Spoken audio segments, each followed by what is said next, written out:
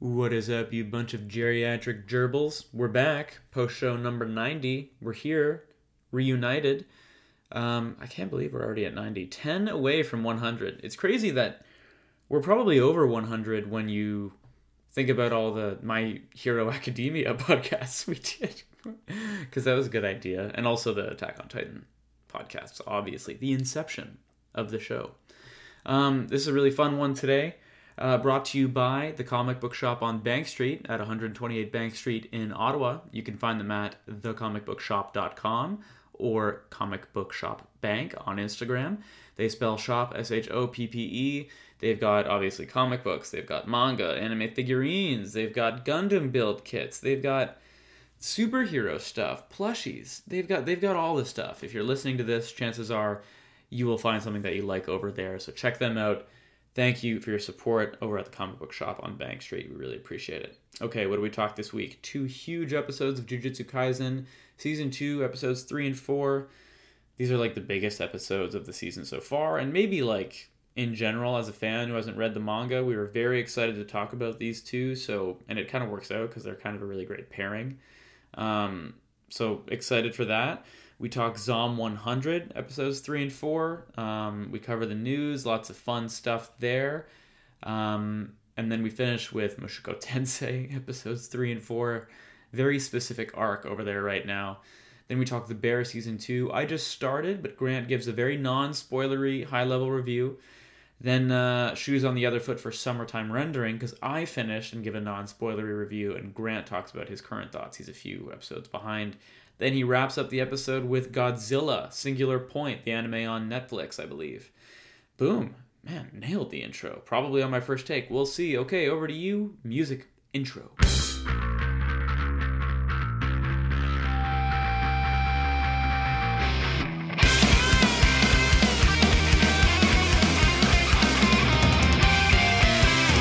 Oh, hey there, Grant.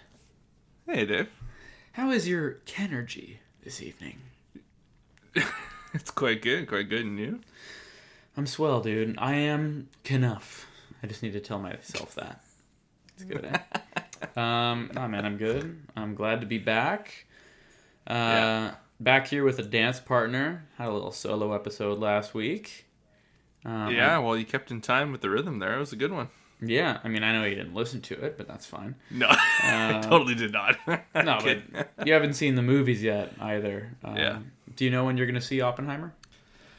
The plan is this weekend, Nice. at some point. So it'll be sooner than later. Maybe Barbie this week, and then within the week, and then Oppenheimer on the weekend. Yeah, I mean, I was telling you... Gotta see him in theater. Yeah, I was telling you over the weekend. Definitely both worth seeing in the theater. Okay, we're like 2 episodes behind on, one or two things. So we're gonna kind of review things as a pair this week. I mean, really in particular, like Jujutsu Kaisen, episodes 3 and 4 of season 2. There's your spoiler warning. Like, it kind of works because those episodes are kind of like a really good pairing. Sure. So why don't we start there? What did you think of episodes 3 and 4? Damn, dude, Gojo has ascended to the ascension of Gojo. No, they're really, really good. There's, again, a lot to unpack. As you said, like a pairing is pretty dead on. But, there's like big 3 in this episode, right? Like there's so much to cover, specifically between Toji and Geto and Gojo. Yeah. I guess we'll talk about, 2 episode 3. That showdown with like Gojo and Toji, I guess the first fight with Gojo and Teji, of as they're going into the plasma vessel or into or is it Tengen? Sama? Yeah, they're going into Tengen's realm underneath the school. Sorry, I guess as they enter the gates of like Jujutsu Kai. Also, they must have a magnificent contractor because like there's not much time between like this and like where we are in the main story, but. I don't know. Just they do. It's funny because we had talked about this weekend, but there was like a lot of like internet chatter of like the laziness in the animation in this fight specifically. There's a couple of video essays flying around about the laziness of essentially like how speed is shown on screen and how they could have like made better. I don't know about any of that. It seems a little silly and a little nitpicky to me. I thought that first fight was fantastic. Yeah. Again, like, and yeah.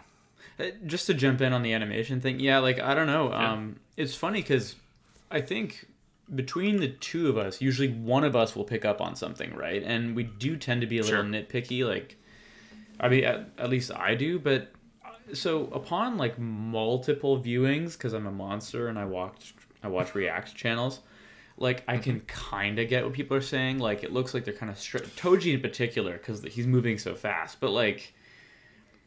I really don't. I absolutely did not detect that on first viewing, and it really seems like it seems nitpicky. I don't know. I guess you could say, like, sure, if they're shooting for perfection, but it's like a little slack. Like, I get it, vocal minority, but I don't think it's anywhere near bad as some of the stuff that we've seen this year or in years past. No. This episode is still like one of the better animated things that we'll see this season. This year, yeah, I don't know. It's definitely nitpicky to me. Like, look at the animation that they did in that same episode for when Gojo does Blue. You know what I mean? There's hand drawing stuff. There's 3D animation all in one. There's space and impact, and not to mention like how well directed that episode was, because you were talking to me. All of them have very, very specific direction. Yeah, very specific direction, and you were the one telling me that this is all from a new director and new to directing in general, as it turns out. And like, dude crushed it. Like, it's crazy how on the back foot Gojo was in that fight. That was like surgical by Toji. That was like a legit. It was an assassination. Yeah, absolutely. And I really love how they laid out, it wasn't like typical, it wasn't typical antagonist monologuing or villain monologuing. Like, Toji was like, all that stuff was the stuff that you would see in like a more tropier show. That stuff would be revealed in the moment. But we had leading up in the episode, his work counterpart, essentially like his handler. He goes, yeah, no, there's a reason I'm wearing them down. There's a reason we spent this money to throw these people at them. It wasn't like, something like, aha, like in the moment, and like Gojo gets the jump on him or whatever. Like, it's all, supplanted leading up to it, right? Like, it's very, very, natural to the moment. So when he goes for like those kills, like all he has to say over his body is like, yeah, like I played you, Yeah. And again, we know later that's not the case, and Gojo can kind of came back from that. But it's even better. It's even better than that, because it's a smart villain. It's a smart villain. It doesn't insult the audience's intelligence. Like, God, remember, like, what was it? Were we talking Demon Slayer last just this year? Like the flashbacks mid seconds before a character dies, or I'm about to unlock a new breathing form, so here's a flashback 2 seconds before I do it. Like, just absurdly insulting to the audience. And so, to your point, not only do they set up Toji and like how he builds his way up to beating Gojo in that fight, but they don't even show him that whole episode.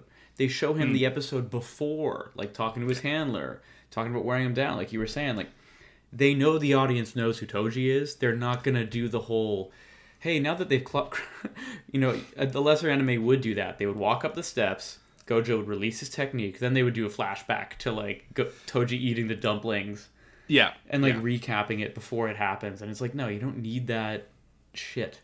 We had all these previous moments of earned tension. That's at a different. That's why you showed it in the first place. You have to show it again. But yeah, that was killer, dude. I loved how brutal it was. I love go ahead. Sorry. Well, it just and to kind of like to the immediate scene following when Toji catches up with Geto, and he gets the jump and he kills Amane. Like on her name. Amane. Amane. Riko Amane. Yeah, Riko. Yeah. So like the way they played with the emotions of like playing the ED as out, like you think the episode's about to fade to black and it's done, and then the musical cue cuts early, and then just the gunfire, and then you see her going like just such. And it's one of those things that like in the moment you're like, like it was either like they were going to win or that was going to happen, and it still felt surprising. It was not an enjoyable moment, but it was amazing rug pull though, like really, really, really effective. Didn't feel cheap. Also, I read that they brought in a guy who is particularly good at animating facial expressions for this episode, and a lot of it makes sense. Like the really fun stuff with Gojo and Riko on the beach. The glances him and Geto trade, and then like the big one is the scene with Rico and Geto talking about like, are you sure you want to do this? And like how devastated Geto looks, how kind he looks when he's offering his hand. Like that's all really subtle stuff that a lot of animes would not get right.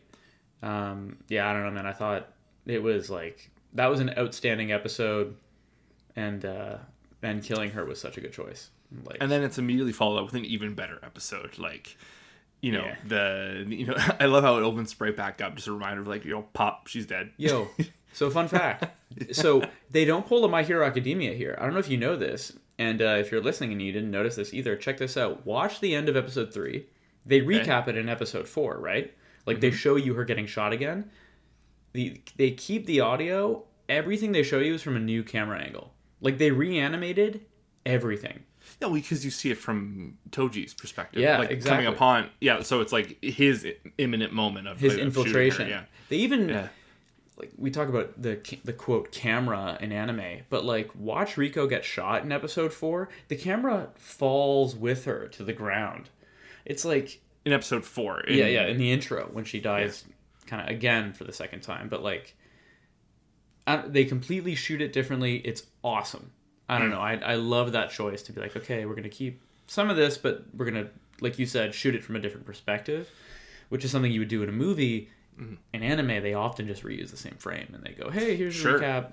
Flashback, momentary flashback. But I just love that they jump, like, Toji's lines of like, like I, took down the infamous Gojo or whatever. And I love the Geto's like, huh. And then like it's on. Like there's no back and forth monologue. It's just like, you got my boy, like I'm going to get you. And it was, I don't know, it was, and the animation, like the whole, I think they called it the Rainbow Dragon. Yeah. Just the way, like, gorgeous. This, like the slithering is I guess the only like way I could describe the way like, the movement weaves. of that, like that almost like that Chinese style dragon. Yeah. Was just so much, and then like the elevation and like they're fighting across like this giant. They really showed how angled in that temple was. Yeah. And they're working away and at different heights, and there's that moment where Geto thinks he has the jump on Toji, and then Toji gets the jump on him, and like back and forth. Like that wood platform is falling like simultaneously as they're fighting, and like in the final moments is right as it lands. Like it's just very. Again, I think this is like yours and mine's new focus is like how trackable are these scenes, and this was incredibly like awesome hand-to-hand combat and the fluidity and just beautiful stuff. Incredibly involved. Like it's one of Jujutsu Kaisen's strengths with its like weird power system is it all makes sense in this weird convoluted way. Like a really great example is when they're on that platform that's falling, and one of Geto's demons that he had let out at the end of the last episode, but shows up mid-fight in this one. It's the one that kind of freezes them, and it's the Am I Pretty lady? Yes. Oh god, that was haunting. You are reminded this show can be scary. The demons are frightening at times. Yeah, and also just like Toji explaining what's happening before he beats it. It's like, this could be so silly, but like it completely works because it's so specific to how demon and their curse techniques work. You know what I mean? Or curses, not demons. But yeah, I don't know. I loved all of that, dude. That was such a fun fight. This whole, I think the show as a whole, and then this fight, Toji, this type of character, it's like there's a thin line of it becoming camp. The dialogue, the scenario itself, the way like the fight plays out, like it's so easy for that just to not necessarily go wrong, but just like go goofy, like kind of play it out. Because we were talking to like the voice actor for Toji, like he's the name just about any anime he plays. That's what I was googling like, right before the show. I knew you would know. Like the archetype, he just plays like so many archetype, like kind of. Not silly villains, but or like creepy villains, like it's just, you hear that voice and you associate it with the type of, a character trope in anime. Do you know the big one I'm thinking of? The first one, I'm pretty sure he's like that clown dude from Hunter x Hunter. Yeah, but there's a bigger one. I believe. I might be wrong. We know that we've covered on the podcast a lot, and he's a main character. He's a main character. And one of our favorites. And it's once you're like, of course he is. Yeah, I'm drawing a blank right now. You're gonna have to fill me in. Zeke Yeager. Oh my god! Right? Oh, that's awesome. It makes so much sense. I was like, I knew I knew him. I've seen like definitely a different range though. He definitely is hitting something different. He's doing something different. But I knew he was Dio and JoJo, and like I got through like season 1 of that. But even then, I was like, no, it's not Dio. I'm thinking of it's something else. Yeah. It's so funny.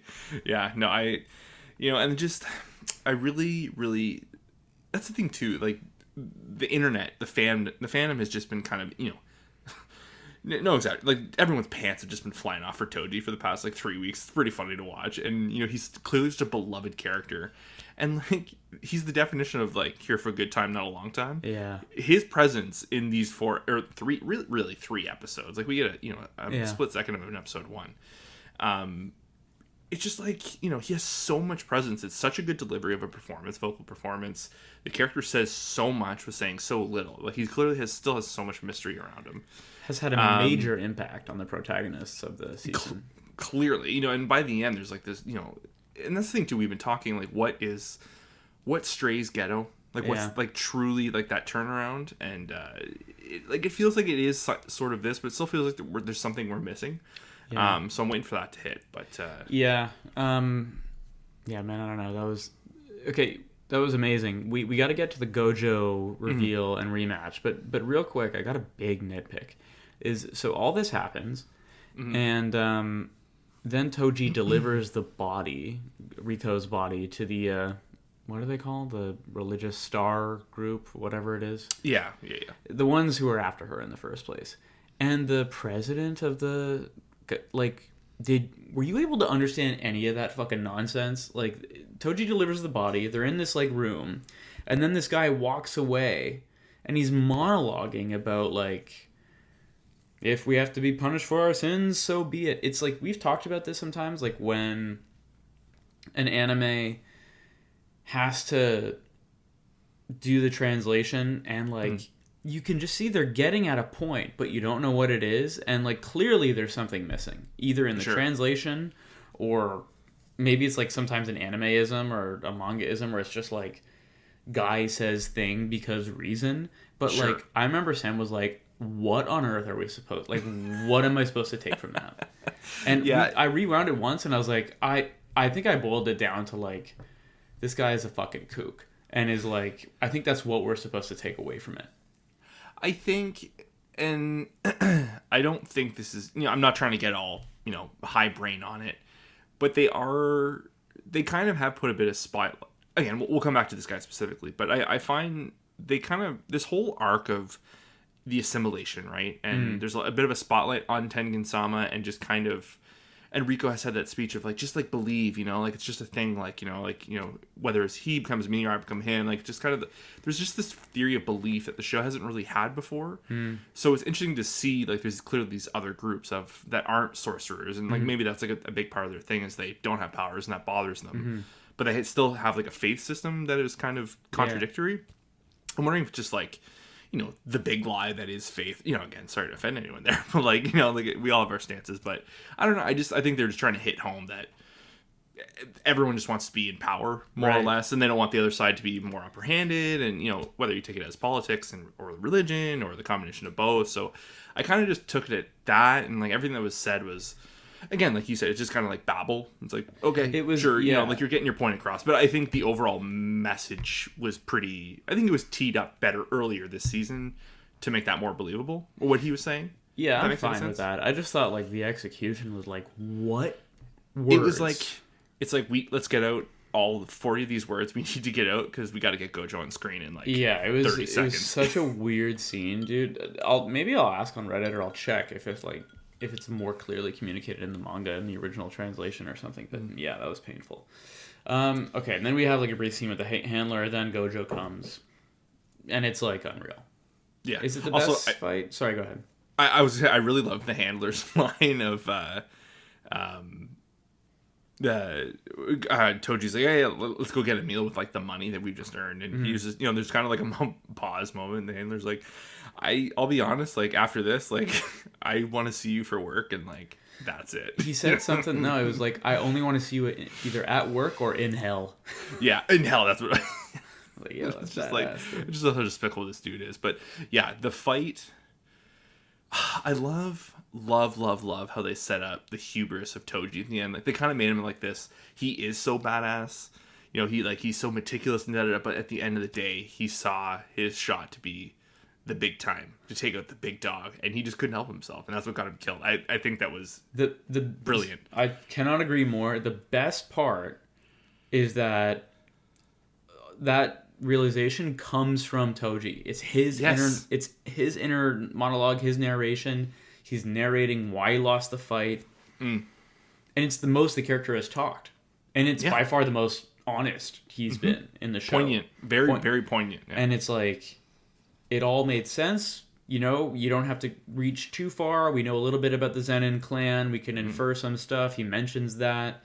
The respect that he treated Gojo with when he beat him the first time, it all made sense, but it wasn't there this time. Plus, Gojo's coming off, like, I don't know, the biggest buff. He's got his Ultra Instinct form. So, yeah, man. Fantastic fight.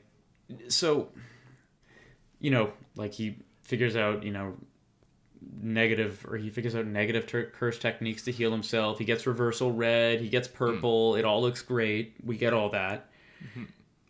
And then in the post credits, Geto doesn't even recognize him almost. Like his eyes are literally different, right?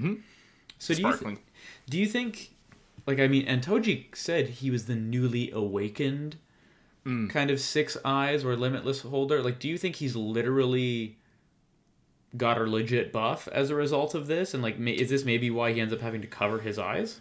Well, this could very well be, but there was a moment in season 1. I think it was early on. Oh yeah, so it's when Nobara and Yuji meet, and Gojo kind of sends them on a mission, and there's more or less, I can't remember if it's Megumi and Gojo talking, or if Gojo was trying to explain to Itadori why they were there. But it was like sometimes like these power boosts. I think maybe towards the end of the episode, like with sorcerers, a lot of the time it's not like gradual power. It's like often these awakened moments. Oh, okay. And often like the crazier the person, like the bigger the awakening. Yeah. And he's like, I see that in you in Nobara, more or less along those lines. I went back and I rewatched that episode, just kind of those snippets, because someone mentioned it on Reddit, and I was like, oh, I don't remember that at all. So I went back and I watched that episode, and I was like, oh yeah, like he kind of explains some of that. So Toji, and then just what Toji inferred this episode, it kind of shows that, like, with along the Black Flash stuff too, like there's just these moments where like you just hit a moment and then there's no going back from that point. Like you just continue to escalate and get stronger and more powerful. So I think literally like he has changed. Like I'm sure it was all there, but it's just how do you? He was able to tap into it in a really intense way. The line by Toji saying he's high, coupled with like the shot of him in that moment, I'm sure that'll end up on our Instagram. But like. And how, kind of maniacal he was acting, floating and kind of like very carefree and like. Well, didn't Gojo even say like, "There's no one on this planet that can stop"? Like, no, dude, he's like the being, And when he says it, it's in quotes, which is interesting to me. Like in the subs, they quote it, but the quote is, "Throughout heaven and earth, I alone am the honored one." It's like, damn, dude. Yeah, and then he proceeds to fucking end life. So yeah, like fair enough. Well, it's interesting because we've already seen kind of like how brash he is in season 1, and he shows like how he clearly knows how good he is, and he holds that over others and various points to negative and positive intentions. But to see like how brash he was as a younger adult, and then this awakening too, it's like he really is eating, like he is getting high on his own supply, like truly. But like no one can stop him, right? Yeah. Going forward, we have not seen him even like break a sweat. Yeah, I mean that was a major narrative, like his ego, in the first episode of the whole show, of this prequel rather, this season. And now it's only more. But so okay, let's move forward with Geto and Gojo. Probably the most important scene of the episode. Yeah, it's the post credits, which the first time, dude, I didn't even know. Which is absurd. You were saying that, yeah. I'm so mad about that. But, so, is it fair to say, like you mentioned at the top, what happened to Rico, I think, has clearly fucked them up, right? Mm-hmm. Like, I think that it's funny. It's almost surprising to me that it has messed them up because they went to get her in the first place. They were kind of following orders. But then the reveal this episode, or no, at the end of 3, is that they had kind of talked about it. And it feels like they were very much ready to save her life. And it's like the fact that they would try and fail like was never a possibility to them. Because they have been very like, we are the strongest. This episode period. too, Geto straight up says like, congratulate. I think he said there's like I think it's Titoji says along the lines of like, how does it feel like, squaring off with the 2 strongest sorcerers in history or alive or something like that. And then they get annihilated. And I think the shock of taking such an L and like they let an innocent person die. Is that, I don't know if that's what causes them to separate, but it clearly fucked them up, right? Is that something we take? I think it definitely, emotionally has affected them severely. Yeah. But it's interesting because that post-credit scene is definitely worth rewatching because it feels like Gojo is the one to kick off of like, should we kill them? And Geto's like, no, that's not, there's no point to that. But it's like he has that additional moment alone by himself of like, it's like he's really thinking on it. It's like he's now for the first time not thinking with Gojo. Yeah. He's having like a thought of his own. It seems like Gojo's so angry but also detached from reality. And Geto's still on Earth. He's still grounded. There. But then the animation was beautiful, by the way. It makes it look like the floor is opening up underneath him, which is like just like chef's kiss, like such a cool choice. Also the choice of lighting them in different colors, walking away from one another, like art direction, just stellar. I don't know. So I think it's fair to say we've got one more episode, right? Yeah, and then a couple of weeks off. Yeah. One thing that's also noteworthy that I missed the first time around is when Geto's knocked out, Toji is boasting. And he says, keep in mind, it was someone with cursed energy. It was a worthless monkey like me who beat all of you. And the word worthless monkey is what Geto continues to spout in the movie. That's what he calls humans, the entire movie. Mm-hmm. I don't know. Also, did I tell you this over the weekend? In the movie, Geto's wearing Toji's cursed spirit. Yeah. I love that. Yeah. And then we get the moment where it's going up to him. It's like, Mommy. Yeah. Also, I like the justification of why Toji didn't kill Geto. Totally worked. I have no idea what's going to happen if I kill you. Like, just the unknown was enough for him to back off. A lesser anime would say some lame shit like, no, you're not live with this defeat. Yeah. Or it's like, fuck off. It's like, I'm ready for the rematch. No, it's like, dude, I'm actually scared of what would happen. What would come out. Yeah. I don't know what you got in there. Yeah. And as we know, in Zero, he's got a lot tucked away in him. Yeah, so. He's fucking awesome. He's such a fun character. In Zero, he bluffs about having 2,000. It ends up being over 4,000.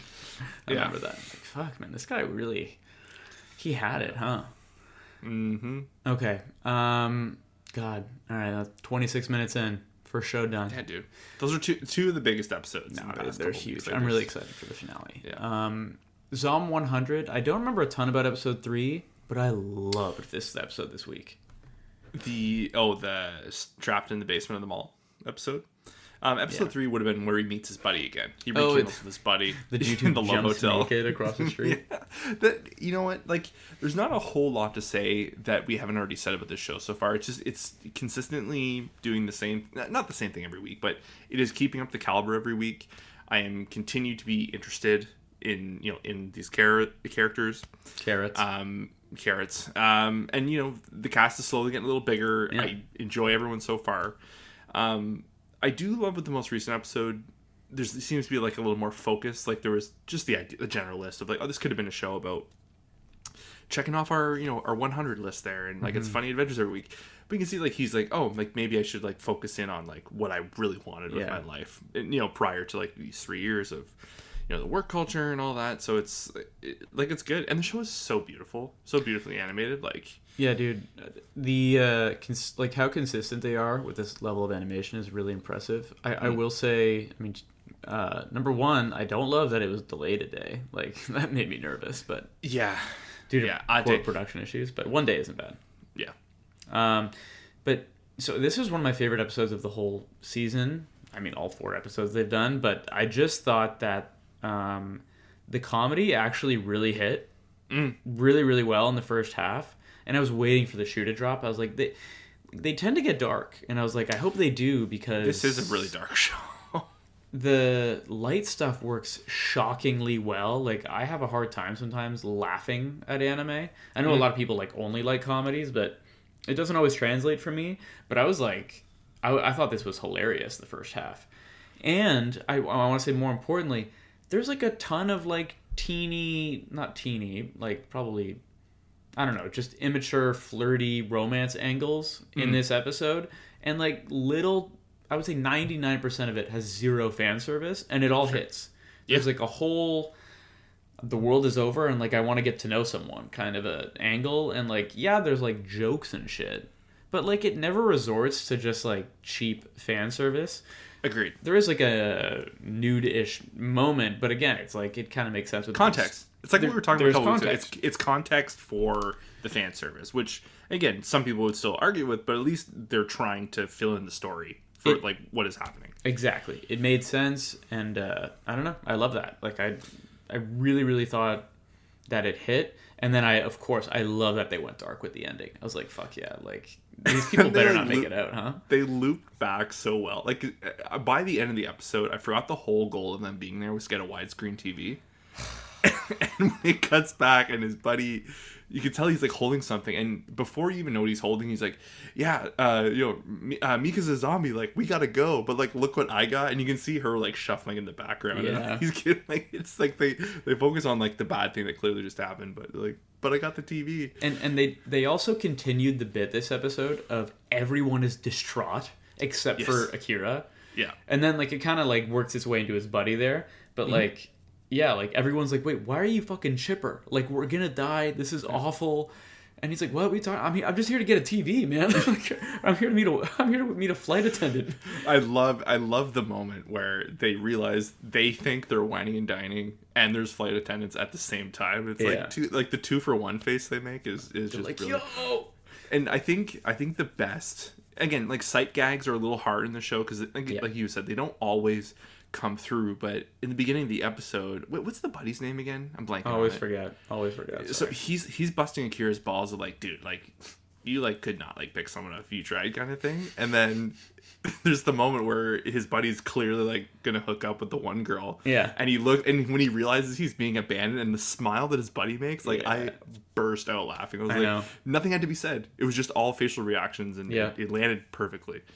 But, it's a really, really fun show. This is one of those shows where you could recommend it to someone who hasn't watched anime. Like, like it's a fun, creative take on the apocalypse, but it's funny. Everyone's like, or zombie apocalypse, and everyone thinks they've had enough of that. And I was like not interested at all when you mentioned it, or when I saw a poster or something.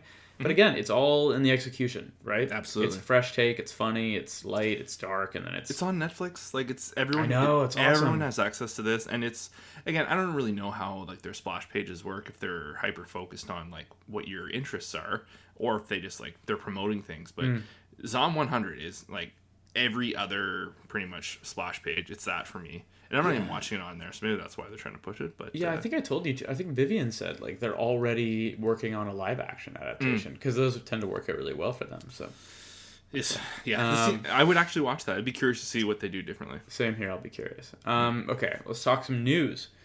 So, Adult Swim has ordered Lazarus. It's a new animated series by the director of Cowboy Bebop, and there's a new trailer out for it. Have you seen the trailer? No, I watched some stills, but it's funny, man. Like everyone who worked on Cowboy Bebop, they're always like on the poster. It's like from one of the animators of Cowboy Bebop, or from the director of Cowboy, or the writer of Cowboy Bebop. Like that show. This is a Mappa joint too. Yeah, shocker. Shocker. We're at that point, like Disney bought Fox, right? Yeah, and it's like they own it's like 40% of the box office historically, like since they bought Fox, and it just feels that way with Mappa right now. Like they're just eating everything up. Not everything, but like sometimes it feels like 2 out of 5, 3 out of 5 things are Mappa. I'm not complaining, but But anyway, so that aside, the trailer looks really good. I think we should watch it. Right on. Oh, I'm sure we will. If it's on Adult Swim, I think they have a deal with Crunchyroll, so it should be up on Crunchyroll. Cool. Nier Automata is returning in 2024 for a second core after a multi-month delay of the first core. The last 4 episodes have dropped. They all came out. 2-hour block came out all at the same time. When was that? It's been a couple weeks now. I don't know. They really kick themselves in the dick with those delays, man. Yeah, well, it makes you wonder why. I think the second core dropping in 2024 is probably, gives them a pretty big window to catch up on all that. Because I don't think they want to repeat this. Because this is probably horrible. Financially, this must be very hard for a studio. Yeah, and it's like, I know you weren't super on it because you play the game and all that, but it's like, for people who hadn't, and this was all brand new to, it's like it's the momentum. Like I loved it. Like I don't know about love, but I was genuinely enjoying it. I thought the pilot was the weakest episode, and everything after that was you know what I mean? And then you're getting it, you're feeling it. Month-long delay. You get one more, and then 2 months? Like it's been like so mishandled with the release schedule. So that's a bummer. Okay, but speaking about release dates, Dune Part 2 is being considered to move to 2024, which blows. Amid the writers and actors strike. And then I'll just mention the second one as well. You told me over the weekend, Spider-Verse 3 has been removed from the 2024 release schedule entirely amid the strike. So on that, I find that interesting because there has been some pretty heavy press on the Spider-Verse team and the forced overtime, the unpaid work. There's been a bit of a bright light shone on the animation studios and all that involved with that. So I wonder if that's yes, we're using the guys of the strike and all that, but I would not be surprised if there's more we need to maybe not work our people a little hard and kind of tuck that away a little bit. So, but yeah, I don't know. It's a bummer to see. But when it comes to Spider-Verse, let those people rest and not kill themselves making the movie. So yeah, man. It seems like they were really at it for a long time, and yeah. Go ahead. Sorry. Did you see Donald Glover and his brother are going to be running the new Lando series? Yeah. He was Lando in what? The Solo movie? And he's only appeared as Lando in that, right? I believe so. Okay. And it was his performance and the character, was it good? I really liked Solo. I think it's a good movie. I think it catches way more flack than it deserves. Yeah. Great set pieces, actually doing something with existing universe Star Wars stuff, but they tried a lot of new stuff and newer characters, and they had fun fan service, introducing, linking this and that, whatnot. Yeah. But I thought it was really fun. Donald Glover is charismatic as all fuck. Yeah. So I could watch him on screen for just about anything. So good point. He was great as Lando. He definitely had the kind of the smarminess of Lando, just kind of that. There's just that little bit of this guy's going to backstab me probably. Yeah. Good for him. Yeah, I mean, Donald Glover, just as a creative entity, pretty impressive. So hard to see him doing wrong here, but I don't know, man. It is Star Wars. It is Disney. They have greenlit some things that are not great. So I don't know. Sure. It just feels like Star Wars in a weird place, right? We've got a lot of things in development. We've got a lot of bricks and no building. I just don't know what's going to happen, but I'll keep an eye out and yeah. Last piece of news is Barbenheimer continues to dominate the box office. Reminder, our last episode last week, it's just me. I give a relatively thorough review that is non-spoilery, in terms of plot for both. But I give my thoughts on both movies. But Grant, do you know what Barbie's at worldwide right now? You can guess, I can't remember if it was yesterday or if it was today. I saw the headline, but I believe 75 or 750 million. Up to $795. What? It's gonna hit $800 million. It might hit $1 billion. I mean, I don't know. I don't know about how the momentum works and all that, but pretty nuts. I was reading and I heard on some podcasts that like they've been doing for both Barbie and Oppenheimer because there's so much demand on like in the major cities. They're doing like 6 a.m. screenings. I heard that too. That is fucking nuts, and I love it. Yeah, I love that. That's packed theaters. You know, okay, and then Oppenheimer's numbers 412 million, so ways behind Barbie. But I think, I mean, that budget of 100 million. For what it is. It's in the green already, and that's fucking fantastic. It's a hit. It was only $100 million to make Oppenheimer. Yeah, now that doesn't. I don't think that accounts for the marketing budget. That's just production costs. But yeah, but I mean, Secret Invasion cost 212, so I don't know about that. Say that again, sorry. Well, you know, and a lot, you know, some other headlines going around is like that Marvel's Secret Invasion cost $212 million to make 6 episodes. Oh right? My God. Think about that. Think about that. Look at you. I can see you on screen now. You're wincing. You're wincing right now. That's how, like, it just goes to show, like, the value of $1 in different people's hands. Yeah, because I think they made... I don't want to get this wrong. I'm not going to Google it right now either, but I think they had a combined budget of something like $150 million for Infinity War and Endgame. Or it might have been a piece. But I know that RDJ was slated to make about that because he got a cut of the gate for the last 2 movies.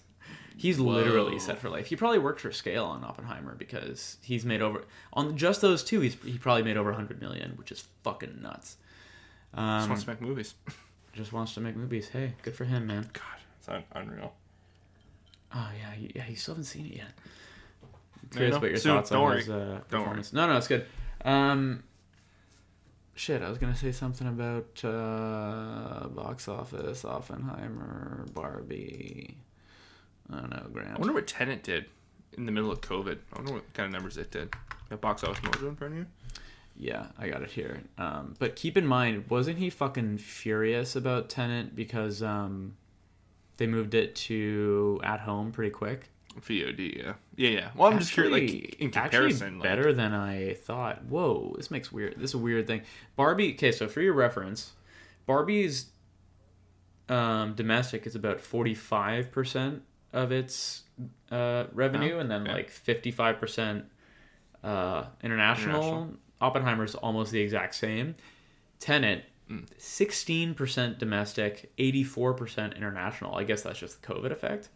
I don't know. Sure. But for a total of 365 million worldwide. So actually not as bad as I thought. Probably was profitable, I'm guessing. The other interesting thing too about Barbie, to no one's surprise, go ahead. Like it's getting banned in a lot of countries too. So like I'm sure, you know, but again, like those countries tend to ban movies all the time. Yeah. But it just, you know, you can feel like this Barbie wave of like crushing. You know, like it's good to see.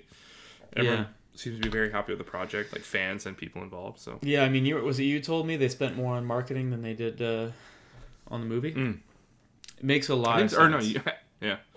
But it's very interesting because I know I've read that now Mattel wants to like license out a lot of their IP. Oh, I just remember what I was going to say. But anyway, Mattel licensing out their IP to do like a Barbie universe, I think ironically is definitely not what Greta Gerwig meant to kick off. Because you could see them, maybe not. But I think when you watch that movie, it's not a yay Barbie movie. You know what I mean? Like it's an artistic kind of nuanced take. What I was going to say about Barbie or Barbenheimer and the box office, and you were saying like theaters opening early and all that shit, is how it's not funny to me, but how interesting is it that the franchise film is what gets the shit kicked out of it as a result? Mission Impossible is the one taking the L right now, which is like backwards, and I'm like totally good with that, but it is kind of fucking nuts.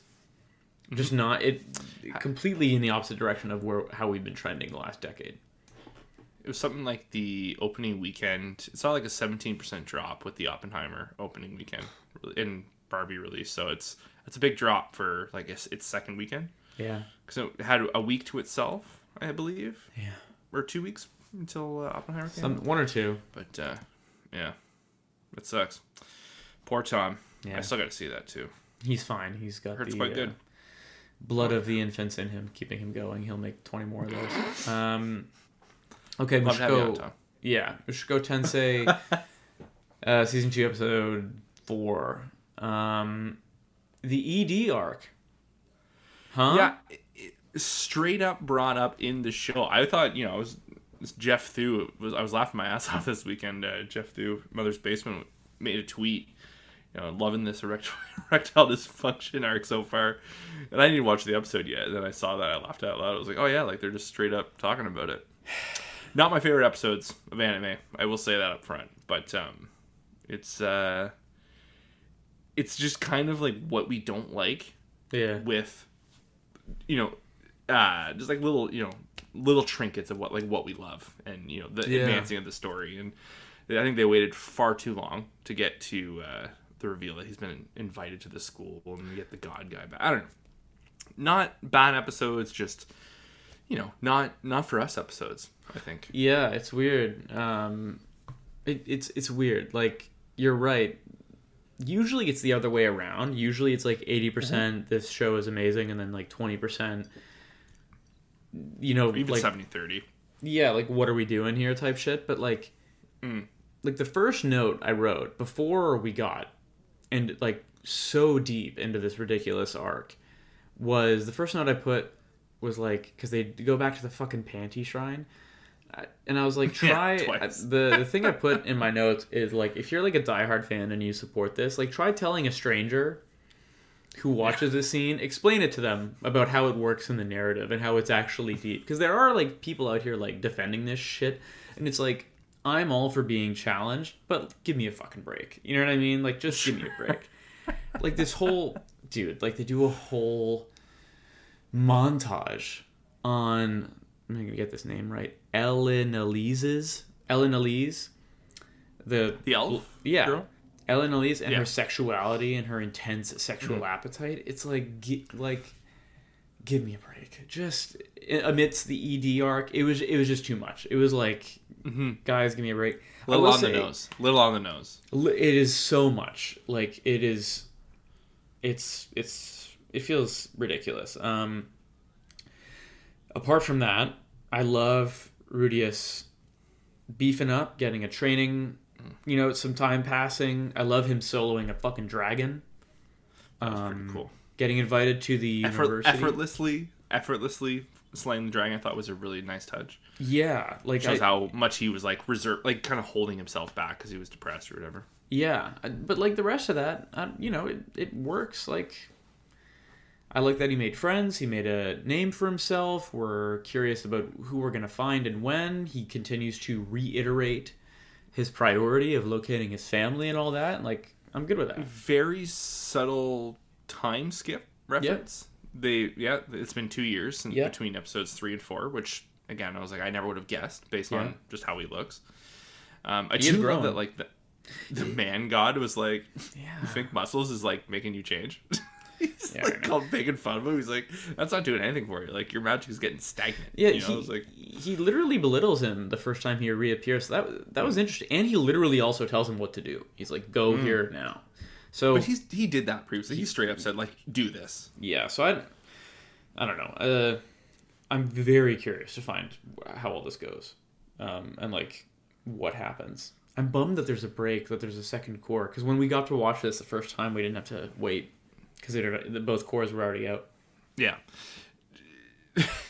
I wonder if you had the same thought as, maybe not, but when this episode ended, and again, I love how there's no traditional OP in ED in the show. It's just it plays narrative. Like, you see the story continue to play out through both. And as they were introducing, like, you know, this next arc in the ED of like the characters we're probably going to meet at this school, you know, a couple of faces we've seen, a couple of new faces and a couple of familiar faces. After this episode with the elf, all I can think of is this just gonna be fucking like Van Wilder? Like, you know what I mean? Is this just gonna be like a horny college school arc? And like, it's, you know what I mean? So it's, I don't know. It's the thing with this show is like, it very well might be, because like they really do what they want, like for better and for worse. So yeah, it's a good point. Like, I have no idea what to expect, but like this show is really good at relocating, like changing environments. We've been so many places. That's again why I think a lot of people, us included, have said like this feels like an RPG sometimes. Feels like a real lived-in fantasy world. Like, they reference, like the people in that place, like, you know, they're legendary for this, and it's like, I believe it. Like, I bet you word travels in this land, right? And, the world building is really strong. But yeah, we had to look for it in these last two. So not my favorite, but like clearly still gonna watch it. Still a fan. Yeah. Okay, The Bear season 2. So I'll tee you up here, Grant. I saw Grant on the weekend. He was talking about The Bear season 2 because he's finished it already. It was kind of behind a wall for us here. So everything got put to Disney Plus all at once, and I'm 2 episodes in. Grant's finished, and he's going to give me his take without spoilers. Of course. On season 2, and then I'm sure we'll talk about it again. Whenever I wrap up, and we could talk spoilers and all that probably in a week or two. But how do you feel? Dave, I loved it. Both Leanna and I loved it. We were big fans of season 1. It was funny because season 1 was it came to us at a very special time in our lives. We had 2 a.m., 3 a.m. wake up calls from the baby, and we'd just be delirious, like, hey, there's a new episode of The Bear, you want to watch that? We both worked in kitchens, her majority of her adult life, and me for a long time at bars and restaurants as well. And it was just such like just a show of continuous deep cuts and references to like that life and like the people in those environments, and how there is archetypes that are in a kitchen, front of house and back of house. It was just it's just a very fun. It was like accurate with, and it wasn't like douchey. How these cooking shows can be. I think that's one of my biggest pet peeves is like the way cooks can just be idolized in such a weird way a lot of the time. Like they're kind of just like douchebags in real life. Like these are hard shows to make. Like to very pull off. very, but it does it very genuinely and accurately, and it doesn't like make one personality type more important than the other. Like there's all again, it's like an ecosystem. Like the louder people are there, the quieter. Anyways, just a very very cool show, and I can, again, just based on my history, I can feel the authenticity in it. And so that was season 1. The reason I love season 2 so much is, you hear a lot of the time with shows of like, yeah, it was like season 1 but different, and it's like, but what was different? Like what they did was they took the general and like very important topics of season 1. It's still a show about a restaurant, but like that's not what it's really about. It's about these people, and like that kind of sounds like, oh, that's been done before, but like they really tackled some serious things and kind of show like what makes people tick, and they just didn't redo season 1 at all, which I loved. Everything felt fresh. There's continued storylines, but it wasn't just like one-to-one. Like they really dove into these characters, and got like Leanne and I just like every week, like I just want to give Sydney a hug. Like that's our girl. We're always cheering for her. Strong character. And every week it's like, Carmen, like what do you do? Like just but again, we watched it. It was all on there. But no, dude, we absolutely. What did you guys think of the first 2? So, you said to me on the weekend, like, great show. Not quite. It's not the same as season 1, and I think I'm 2 episodes in. I definitely get where you're coming from. So I think a lot of the strengths of the show are still there. But yeah, like it is clear that they are focusing more on character and relationship, especially like it's. And I'll be honest, I don't know which approach I like more S1 or S2, but it is quite early in season 2. But I think the big difference I would say, and this I know is an incomplete take because I'm only 2 in, is it seemed like in season 1 it was 80% chaos, and it was so much chaos that they would show you these people rising to the occasion and then occasionally unraveling. And then, like, when you least expect it, they would sneak in some real shit. You know what I mean? Like, when the audience was, like, disarmed and, like, exhausted from the blistering pace that the show was putting on you. This is much more upfront about, like, chillax for a second. We're going to have a deep conversation. And, like, I think I like it when they hide it a little bit. This is like very direct. Hey, like we're going to have like a meaningful dialogue about, insert serious topic here or whatever it ends up being. But it does, I think it works because the show is structured so well. Like that can come across bad, I think, And like 8 out of 10 shows can't really pull it off. Like the writing won't be as solid, the performances won't be as great, it won't be shot properly. But like I think everyone working on the Bear has like such a high bar that like it still works. I just don't know if it works as well for me. But it's early, super early. I think so when you say that, like that, you know, what you see the differences so far, I couldn't agree more, because you know, and it might be a coming episode. There's kind of like a, hey gang, we have a goal here.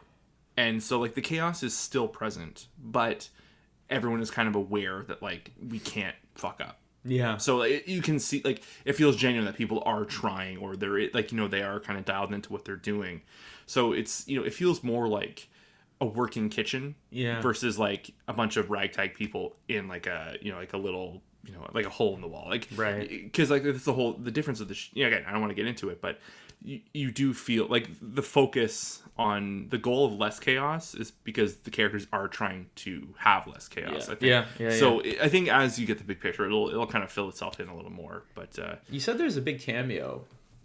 That person isn't here yet, right? Okay. No, there's a handful of very big cameos. One I know you're gonna love. Actually, a couple I know you're gonna really like, but there was one just had no clue, and I think I've somehow not been spoiled yet, so I'll take it. I had one, and Leanna's like, yeah, I know them all, and I'm like, really? And she's like, yeah, you're gonna love some of them, and nice, yeah. All right, it's cool. Anyway, one you might, we're probably like it's a good show, and the vibe I'm getting is that this is like going to be like one per night until we're done. How many episodes are there? 8, there's 10. Oh, there's more than 2. Yeah, so. Yeah. A week or 2 tops, maybe. There is one that's an hour long. Oh, presumably the finale, or like a random one. Not the finale. Yeah, interesting. I like probably the biggest episode of the season. Holy shit! Wow, I like that. Taking swings, man. You get to do that shit when you're a fucking hit show. Like, man, you didn't watch it in real time, but like USA Networks, when they got Mr. Robot, like when they put that on the air, there were ads and everything.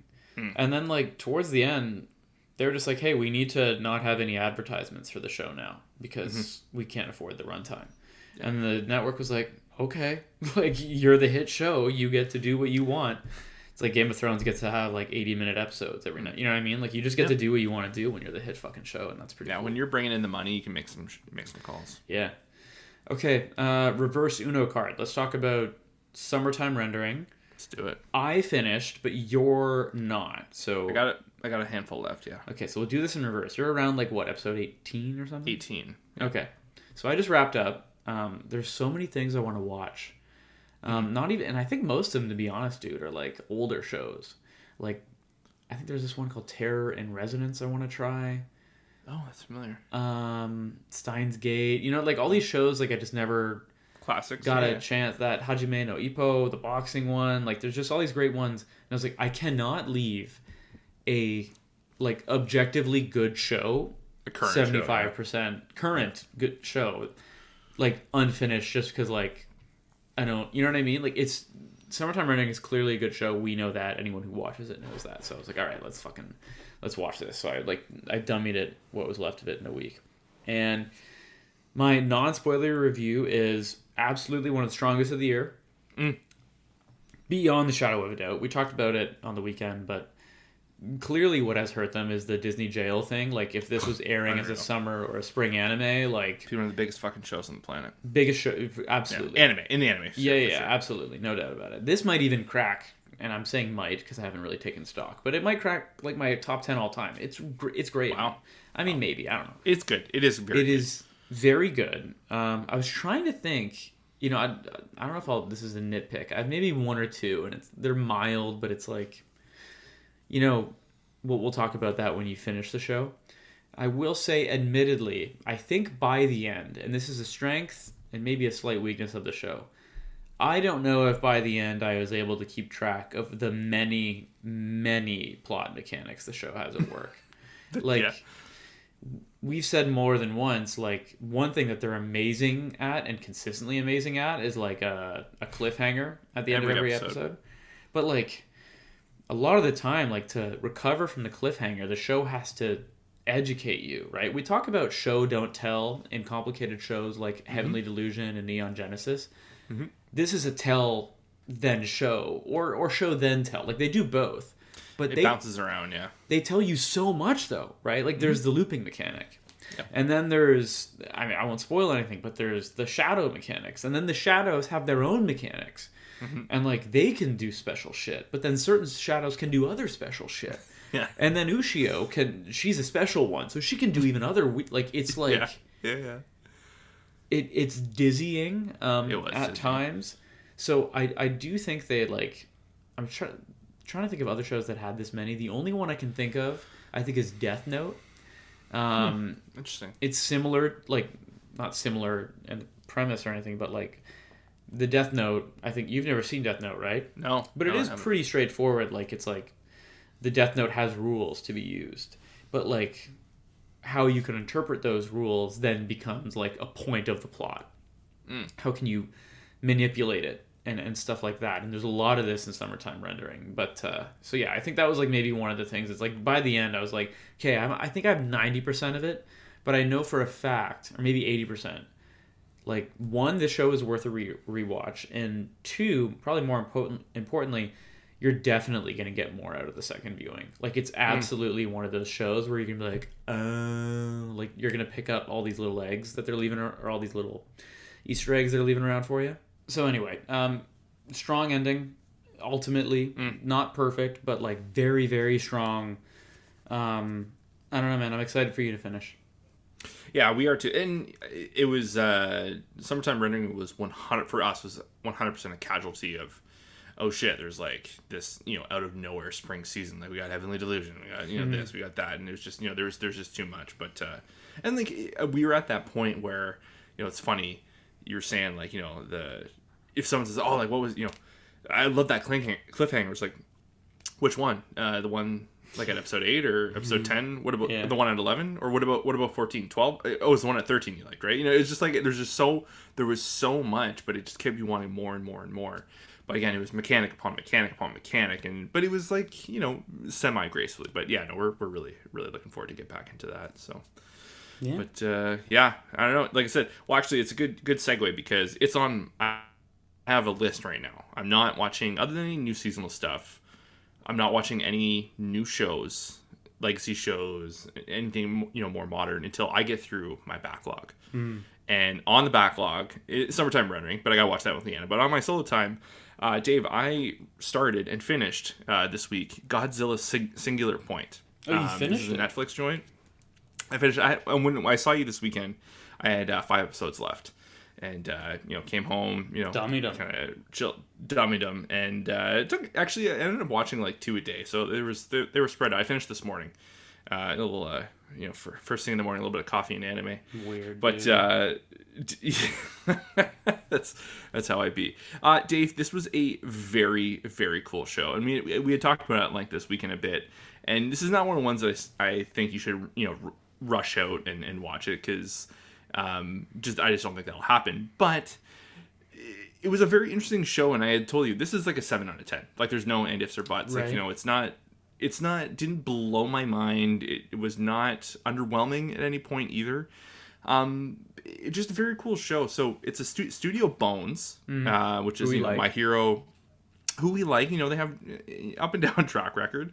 Some of our favorites, some of our not so much. But it's a joint with Studio Orange, who did Trigun Stampede. So there's a lot of heavily 3D animated stuff. So all the kaijus and all the gods, like the historical Toho creatures, they're all 3D. And then all the human stuff in the world is all 2D animation.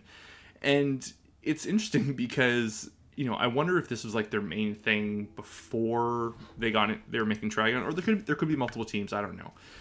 But like there's a lot of like, sometimes the 3D animation would look great, sometimes it would look just straight up awful.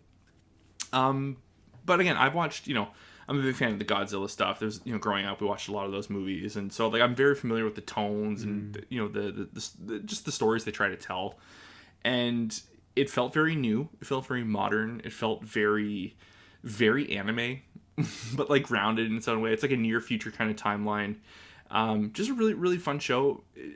I saw a review on Reddit, and the word that I saw, it was perfect just way too much technobabble, like just nonsensical. Like, they're dealing with time and alternate futures, and like, there's like super calculators and like the orthogonal, like it's a lot, but it's really cool because it's just the whole world and all the main characters are all just trying to solve this mystery, and you can see everyone kind of coming along, just like slowly figuring out together and who's kind of good. There's no like straight up like one bad person, it's just all like the whole world just kind of, how do we like survive Godzilla here? And the Godzilla's not even like a main character. He doesn't show up till like halfway through and like slowly. It's a very, very, very strange show, but it has such a unique style. Without like, it wouldn't like put anyone off. Like, it still looks like a pretty standard anime, but their usages of color are very different, and the animation, like I said, the 3D stuff blended with the 2D is like a mixed bag. It's like a like an 80-20. Some of it's just like goofy, but some of it's like, it really blends really well. And they actually, like, there's moments where it felt like it was like straight at Jurassic Park. Like, oh yeah, I would be scared of like this thing kind of coming at me. Like, it's kind of, horror and terror is kind of hard in anime. I find like it's kind of the uncanny valley, but there's a couple moments of like, I bet you that would be intense. Like, I can see why everyone's like scrambling to get inside a bus, like to get away from like essentially a dinosaur or whatever. But it was I don't know, it was a really fun show. Again, it's on Netflix if anyone's looking for just something different, like a fun weekend watch. I was about to say, it sounds like you're describing like a really fun, like a solid weekend watch, like you're having a little stay at home weekend kind of thing, rainy outside or whatever it is. You could probably inhale this in a couple days and have a good time. Oh yeah, they do fun stuff with AI, and that's like a big part of it. Like, because again, it's like a near future kind of thing. It's not like completely current times, but like there's mechs and the quirky anime characters that like somehow don't fit in the world, but it's like, it's anime, throw them in there kind of thing. It sounds like an obvious watch if you're like you said, like you're a Godzilla fan, right? And like it's cool to see pieces of IP that like in a new form. Like I'm considering, like, I'll probably end up checking out at least that Suicide Squad anime, because it's a fresh take, you know what I mean? Or like Cyberpunk the anime, Arcane. It's like, it's a new take. Why not check it out? Yeah, dude. Cool. Okay, I think that about wraps it up for this weekend or this week, Grant. Yeah, man. Nailed it. One thing we forgot to mention, I'm sure future Dave / past Dave will mention it in the intro, but obviously it's August 1st, no Evangelion podcast yet. I mean, first of all, don't be surprised. We said we would do them like a year ago, and we only committed to actually doing them this summer, okay? So if the deadline was August, July, we're now going to say, or July, August, we're now going to say like August, September, okay? We're going to get them done. We have each finished 2 of the movies. Yep. And we've obviously seen, the TV show and EOE and all that. So we're still committed to doing 2 podcast episodes for them. We were talking about the order, maybe debating how that goes, but we're going to finish the movies. We'll record a podcast, and they will be out. But like, it's definitely something that we don't want to half-ass. I don't want to like come out with a episode being like, yeah, it was good. Anyway, like, it's like a huge... That's Shinji. Yeah, Shinji. Sad boys, huh? It's like, not like... I really, really, really... The anime was really special to me. I loved it so much. We want to give it the attention that it's due. So thank you for your patience. We've had real life stuff. Grant had a kid. I got a blister on my foot. You know what I mean? It's been a traumatic time. Okay, shouts out to the comic book shop on Bank Street for their continued support of the show. Go check them out. We will see you next week. Grant, go ahead, say the thing. Bye, guys. Cheers.